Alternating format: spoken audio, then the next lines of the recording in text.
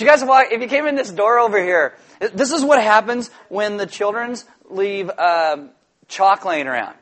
So there's a big, it says Ozzy. That's actually a kid that comes here.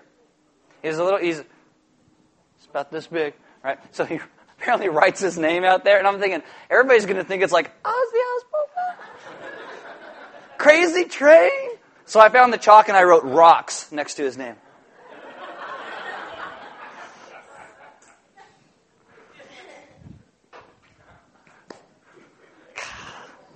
You're going to be a tough crowd today, I can tell. You're like, that's not funny. It is if you know Ozzy. That's all I'm saying. So welcome to Element. If you are new or newer, there are Bibles in the back. If you don't own one, you can have one. If you forgot one, you can use one. There are sermon notes on all the communion tables throughout the room. They look like this. On the inside, you'll get some notes that goes deeper into what we're talking about, as well as some questions that will take you a little bit deeper as well. If you have a smartphone, you can download an app. It's called YouVersion. If you click on Events in YouVersion, will come up by GPS in your smartphone. You'll get sermon notes, questions, verses, announcements, all that goes along with today's message. See, I don't have a whole lot to tell you before we start today, huh? You're like, what's going on? No more funny stories besides Ozzy? No, I thought that one was good enough for you. Why don't you stay out there reading God's Word? It's Acts chapter 5, verse 13, and it says, none of the rest dared join them, but the people held them in high esteem. Let's pray. Father, this morning I ask that you would teach us what it means to be a people who live in such a way that by how we love you and love others, that your church will be held in high esteem. That we wouldn't be a place that just wants to cause division, but a place that brings unity and hope, because we are centered on the hope that is you. Amen. Have a seat. All right, so we are in the book of Acts, well, the first half of the book of Acts. This is week 14. We only got about 23 weeks left. So settle in for the trip. As I put this week's message together, I had all these questions about how I'm going to make this work out and make it make sense to you, because there's a lot of background to cover to pull it all together in a way that gives you the hope that encourages you to live in the healing that Jesus brings. And I'm going to warn you, we're going to jump around a lot today. You're going to feel like it's a little disjointed, but trust me, I will bring it together in the end. I'm a professional. You'll see. I hope. Last week may have been disturbing to you a little bit, and so I'm going to recap that as we move forward in a way that hopefully I can show why Luke puts all of these sections together the way that he does. So open your Bibles to Acts chapter 5. And again, you can jump around, don't let it be too disjointed for you. Last week we looked at one of the most debated and misunderstood sections in the book of Acts. God apparently kills two people who lie to him and the rest of the church. In Acts 5:11 it says, and great fear came upon the whole church and upon all who heard these things. And I read that, I think, I bet it did. Okay. Now, during this time, to give you a little bit of background, okay, people were seeing those who were in need around them. The Roman government had imposed taxes that were upwards of 85%. And so people were poor. They couldn't find a way to meet all of their needs. And because of Jesus, the church steps into these situations and started making sure everybody had their needs met. Chapter 4 ends with this guy named Barnabas, who was a Levite. And Levites originally were not supposed to own land. He had a field and he sold it. In Acts 4:37, it says he brought the money and laid it at the apostles' feet. Now, let me just talk about this for a minute, because a lot of people look at this and they think that churches are just into money. This is not that. This is not, the apostles need a new bling donkey to show how holy they are, so come and give them your money. It's not, if you really love your pastor, you'll make sure he drives around in a Mercedes, preferably a McLaren. Right?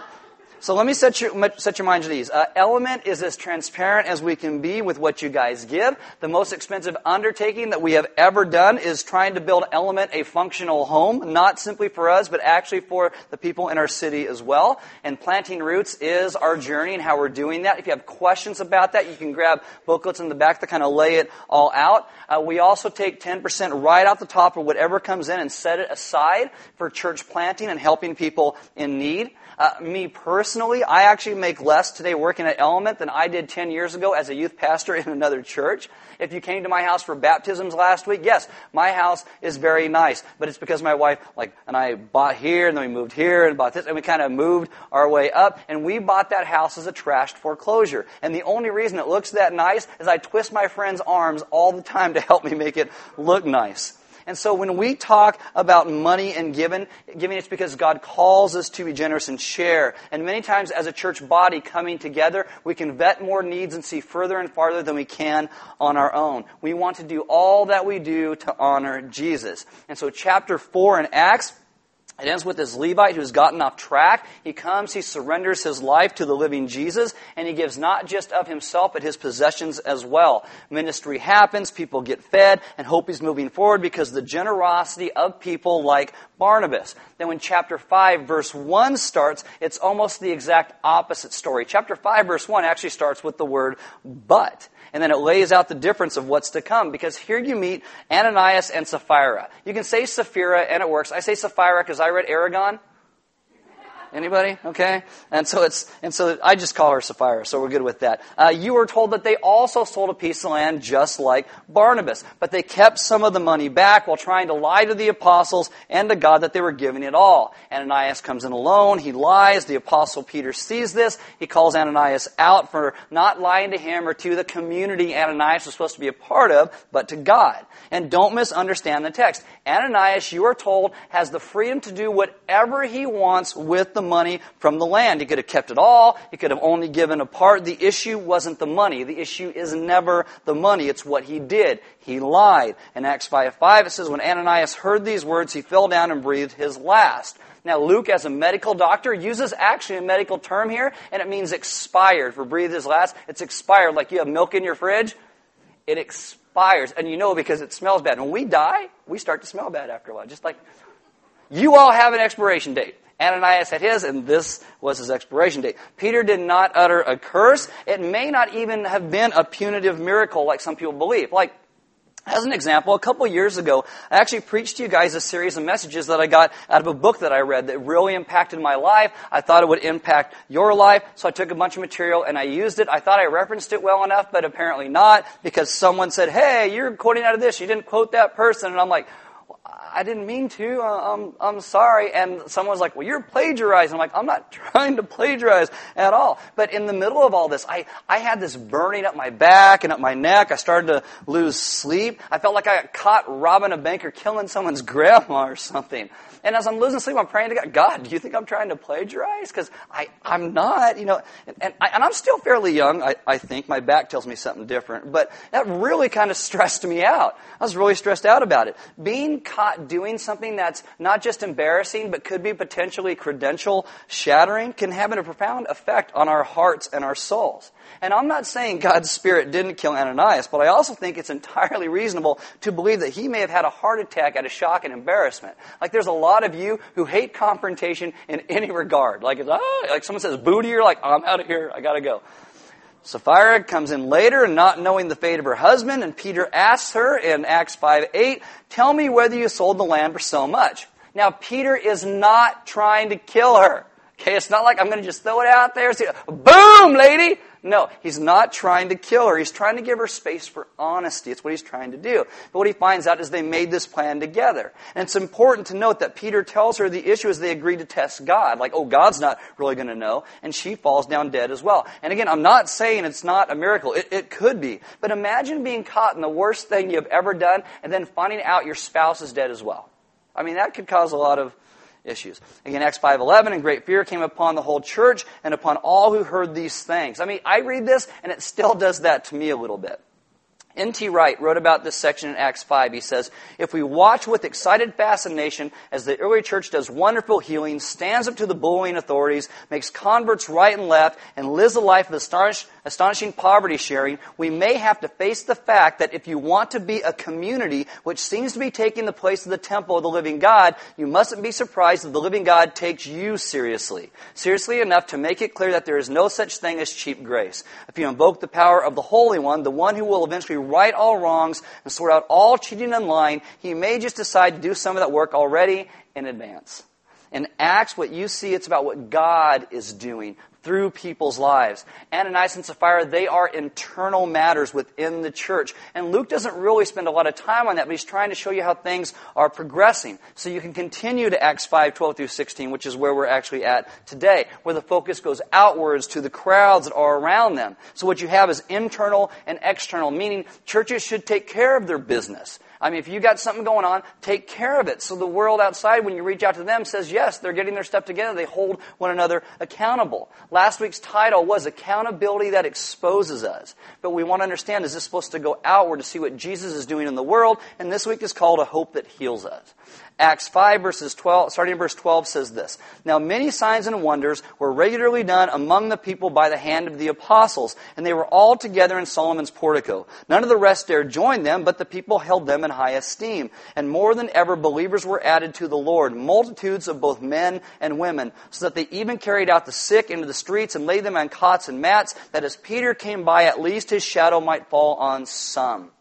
When you look at the book of Acts, these are what are called descriptive texts. They tell you what happened, not necessarily prescriptive, telling you what to do. Like a prescriptive text telling you what to do in the scriptures would be, husbands, love your wives. Debt is bad. Be a good steward. Don't steal. Love God above everything else. Descriptive text tells you what happened. Judas hung himself. Peter denied Jesus 3 times. David had sex with Bathsheba, a woman who was not his wife. You can't confuse the two. You don't read the Bible and say, well, I got to hang myself. It's in the Bible.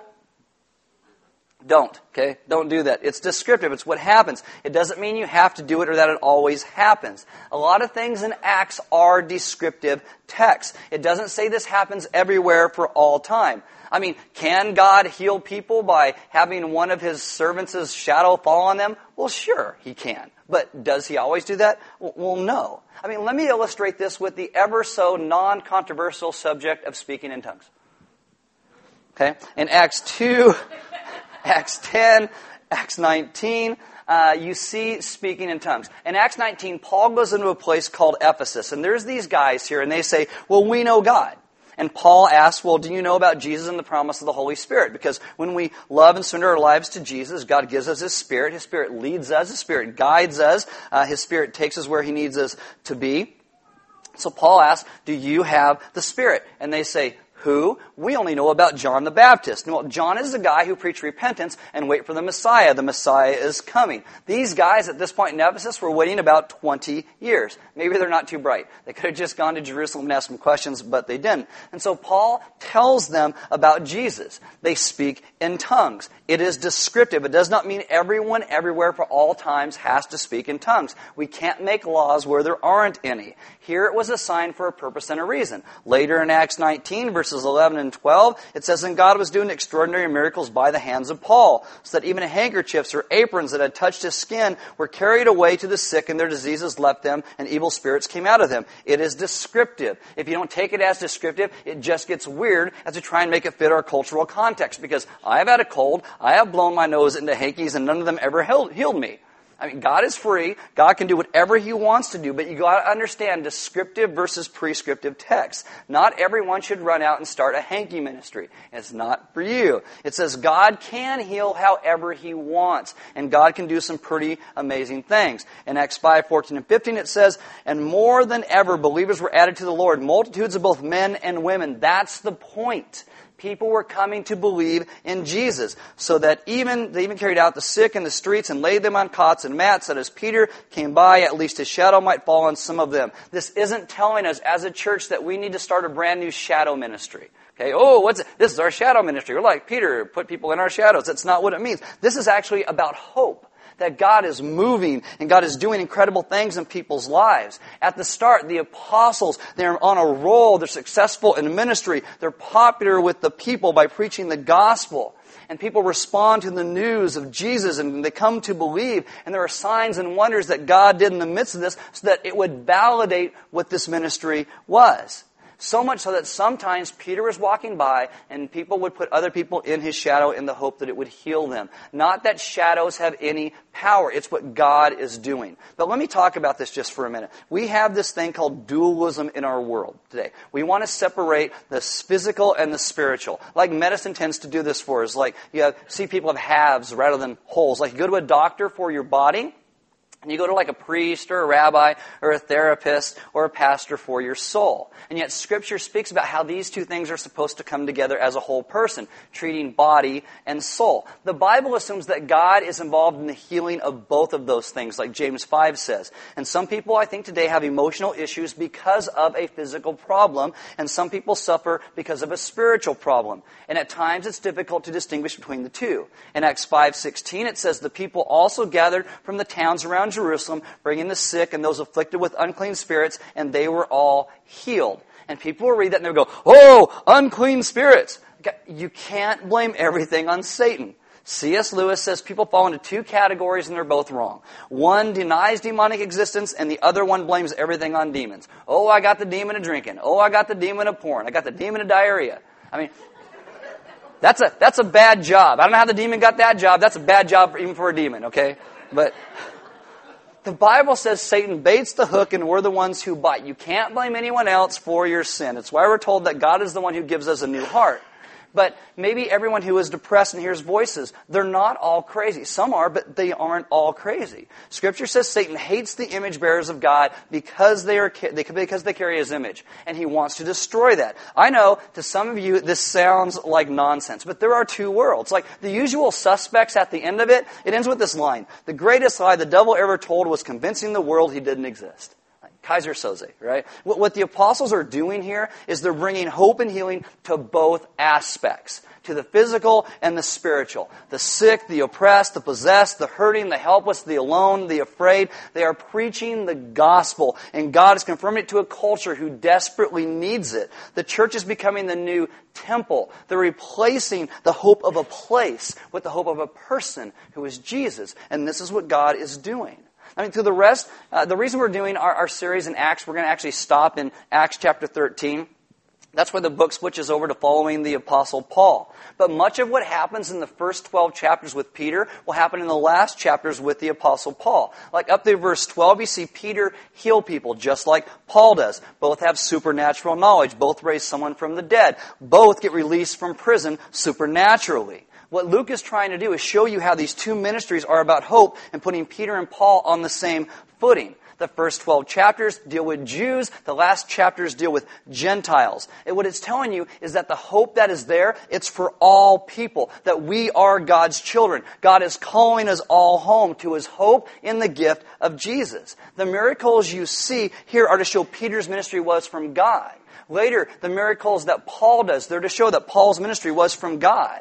God was in the church unifying us around the person of Jesus. In Galatians 3:28 it says, there is neither Jew nor Greek, there is neither slave nor free, there is no male and female, for you are all one in Christ Jesus. This is all distinctions we have between one another in arrogance have been done away with the cross and the resurrection. We still have differences because of creation, like you don't wake up after becoming a Christian and suddenly have androgynous plumbing. You know, you're still male and you're still female. What Paul is arguing against is cultural distinctions. Cultural distinctions, not creation distinctions. And what Acts shows, and what Paul talks about in Galatians 3, is this idea that all petty human things that we let divide us from one another are done away with in Jesus. When our lives become about worshiping Jesus, we become a unified people who can speak a message of hope and reconciliation and unity. That's what it's telling us. And Luke gets a lot of flack today from liberal scholars because when he talks about miracles, he doesn't say, oh, the story was told, or oh, it was said that this. Luke says, this is what happened. And so it tells you he was either there or he carefully investigated these things. Luke is not some half-in-his-mind crack addict with a penchant for stories. Luke is a medical doctor. G.W.H. Lampy was a British theologian. He dedicates his life to researching the accuracy of the miracles in the Bible. And this is what he wrote. Miracles, in Luke's understanding of the matter, are part and parcel of the entire mission of witness. What have we been talking about throughout the book of Acts? What's the point? That we are witnesses. He says the whole is miraculous insofar as it is a continuous mighty work of God. By the divine power, the gospel is preached, converts are made, the church is established in unity and brotherhood, the whole mission is affected by supernatural power. What Luke understands is that he is living in times promised by God throughout the ages. promises and prophecies are being fulfilled, and miracles are signs of that fulfillment. And what is the greatest miracle in all of this? It's not hankies, and it's not shadows. It is the unity that God is bringing among His people. Jesus says in John 13:35, "By this all people will know that you are my disciples if you have love for one another." See, the hope of Jesus that heals us is not just physical, it's not just spiritual, it's not just emotional, it's all of these things. It is a hope that heals relationships. First off, between us and God. That's why Jesus dies, takes away our sins so we can be united with God again. But it also heals relationships between us and one another. I mean, do you have a relationship in your life that you think is hopeless? God's miracle is that He can bring reconciliation to that. But you have to understand, it's not, oh, God fixed that person. Oh, God changed that guy. It's that God's going to work on you and begin to change you, and that's the miracle. Love and hope for us become a public issue, lived out outside. It's not private or in secret. This is why Jesus says, they'll all know that you're my disciples by how you love one another. That's what everyone's going to know. It's public. We follow His example. Our love belongs outside the church. It tells you in Acts 5:12 through 16, that this is how they relate to outsiders. It says these miracles are done among the people. Those are people who don't believe yet, among the people. We're told that none of the rest dared join them, but held them in high esteem. And some people think this is like fear of Peter's miracles and what he's doing or deep respect. I think it's that Peter preaching the gospel of Jesus is illegal. They told him, stop doing it. They've already thrown him into prison once. They're going to throw him again into prison next week. We'll look at that next week as well. And I think they're a little afraid to join them because they don't want to go to jail. But because of the hope and love and unity, everyone respected them, even though at times they stood against certain things in their culture. What would that be like today? What if the people around us would say the church was like that? That yes, sometimes there are things in Scripture, and we must stand against certain things in our culture. But yet we do it in such a way that people are honored, and people are loved, and people are brought back together. Because that's our call. Let me kind of end with this. What creates a lack of love and division among people? What destroys hope among people and between us and God and us and each other? And the answer to that is sin. In Genesis, God creates man and woman for the purpose of oneness. They have friendship, they have intimacy with one another, they have intimacy with God, and sin comes in, and they immediately hide from each other, and they hide from God. The moment sin enters the equation, sin isolates them from God and each other. Sin kills life, it kills community, it kills hope, it pushes us farther away. And yet God is a triune God. And God says, I have made you in my image. God has a relationship in Himself. Because we're made in His image, we are made to have a relationship with one another as well. Sometimes people get really isolated, and then they get really weird, and they get really sad, and they need to go to therapists and get counseling and medication. What most people really need is love. They need to give love away, and they need to receive love. Soren Kierkegaard once said, love is the works of love. Love is emotion, and love is actions. It's like if you're a dad and you have a child, after they pop out, you don't say, oh, Daddy loves you. See you at your high school graduation. Love is involved. Love is involved. The Father God is involved in His creation. He sends His Son to participate in it through actions to love us as His people. So what creates, this division between us? Why don't we offer hope and love to one another? I'll give you some reasons. Number one is laziness. Ecclesiastes 4 verse 5 says if you're lazy, you're not going to have friendships. That's just how it's going to go. Lazy people don't put in the hard work or hours to participate with each other. If you have friends who keep calling you to do something and you keep saying no, do your friends keep calling? No, they don't. I got a good example of this. Some of my friends like to go ride their mountain bikes. Right? And they call me, hey, I want to ride mountain bikes. A couple times I said yes, and I went with them. I borrowed one of their mountain bikes, and I realized I do not like mountain biking. And I'm like, this is, why would people do this to themselves, right? Right around the thing. And sometimes I'm like, why don't you guys call me anymore? Because I never go. Sometimes people stop calling because you always say no. Maybe you should learn how to say yes and not be so lazy and stop blaming them for saying no to you or stopping calling. Another reason is selfishness. I mean, a lot of times we think our friends are there for us. They're there to make us feel happy. Our friends are also there for us to give love to. Selfish people will sit at home waiting for their friends to call them, while your friends are sitting a couple miles away at their house waiting for you to call them. Maybe you should call each other and meet in the middle. That's why they put Starbucks there. Time. We think we are so busy. We're so important. We got so many things going on. We don't have time for trivial stuff like friendships. The Scripture tells us we were created for relationships with God and with one another. God weaves a rhythm into creation of work and rest. I mean, if you don't work, you need to learn how to work, right? But if you work all the time, you need to learn how to rest and make relationships with one another. Next one is we don't want people to see us. We don't want people to know us. If they really got to know me, they wouldn't really like me. If people come over to your house, they're going to get to know you pretty well. People don't know what community looks like. We are a culture who watches reality TV. In reality TV, they got to lock people on an island to get them to live in community with one another. And then what they do is they vote them off. It's very Darwinian. It's not cool. Okay? But we don't know what love looks like. And friendships take courage. Friendships take a lot of courage. We have this fairy tale idea that we're going to make friends with people. They're going to come over. We're going to make cookies and hold hands and sing Kumbaya. It's going to be so wonderful. But friends can be jerks. Friends will do things that hurt you. And what do you do at that point? Well, you realize friendship requires forgiveness and love. Jesus, he is at a dinner. We call it the Last Supper today. He's at a dinner with his friends. And what are his friends going to do to him? They're going to deny him and run away. One of those friends is going to hand him over to authorities and he's going to be killed. What do we do when something like that happens? You resurrect like Jesus and you love like Jesus. Think about it. All things considered, Jesus is a pretty decent guy, okay?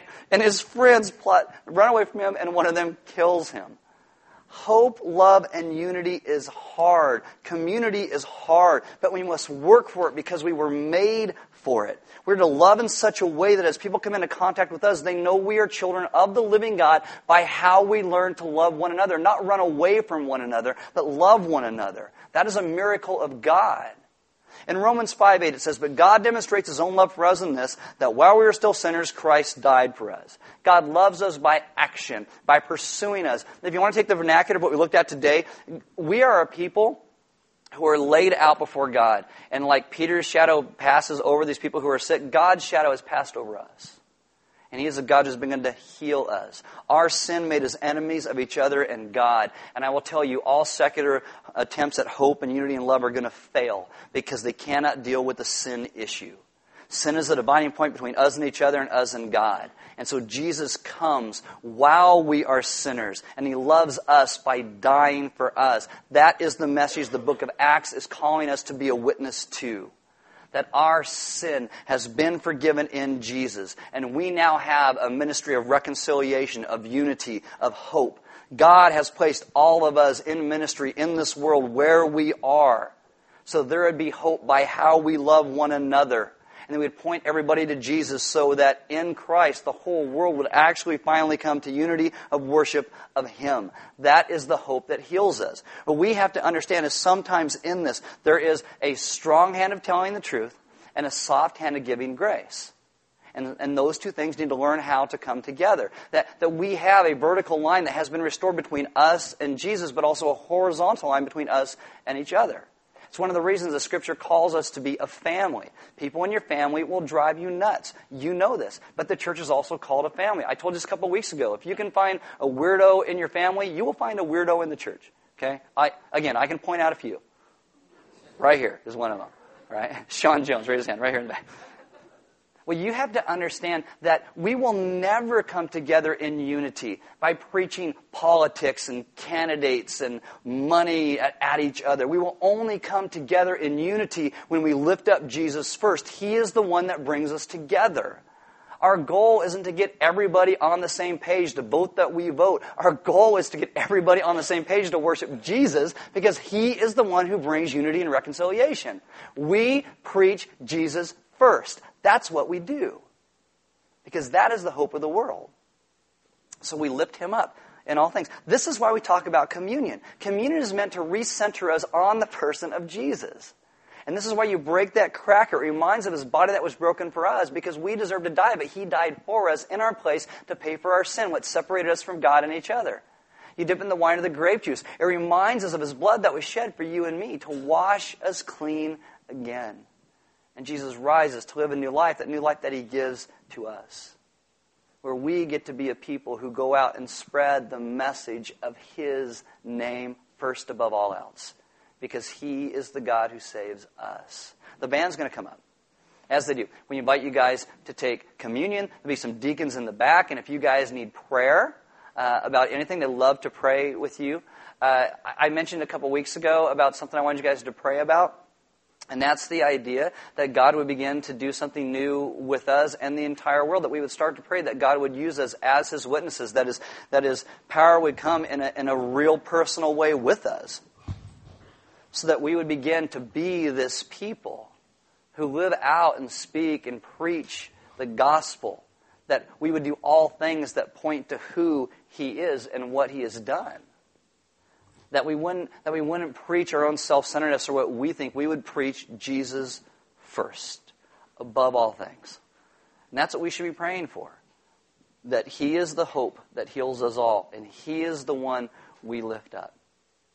There's some offering boxes on the side wall in the back, and we give because God gave so much to us. Giving is part of our worship. We don't pass a plate. It's a response to what He has done. And there's food in the back. My friend Pete brought like 8 boxes of donuts for some reason. Well, it's because he's awesome, but because he loves Jesus. So he brings lots of donuts, all right? Anyway, grab something to eat, meet some other people, maybe go out to lunch or dinner this week, or take some of the sermon notes and the questions, and maybe ask them among your family at home this week, and go a little bit deeper. Ask some of the questions of what are you lifting up in your life? Do you think that if everybody just agreed with you, about, it is election season, right? So if everybody agreed with you about your political candidate, well, then everything would be better. Is that what you think? That's a lie. That's a lie. Only by lifting up Jesus first will the world come to unity. That's why we lift Him up first. What we need to understand is that when we have these conversations about stuff, what are we preaching? Are we preaching more our views on something, or are we preaching Jesus? Are we lifting Him up? And that's what we need to lift up. Jesus in all things. Because He is the one who heals, and He is the one who saves. Let's pray. Father, this morning, I ask that You would teach us to be a people who become recentered upon You. That we'd understand the hope that You have given to us in ways that it becomes real. Where it's lived out in our friendships, and even lived out in places where we have people we would perceive as enemies. That we would begin to honor You in all the ways that we speak, and all the ways that we live. That we would understand that You are the one who rescues, and You are the one who saves. That nothing else could take away what separates us from each other and from You, except the gift of the grace of Your Son. Teach us to live loving You first and foremost in all things. That You would be lifted up in our lives by how we love one another.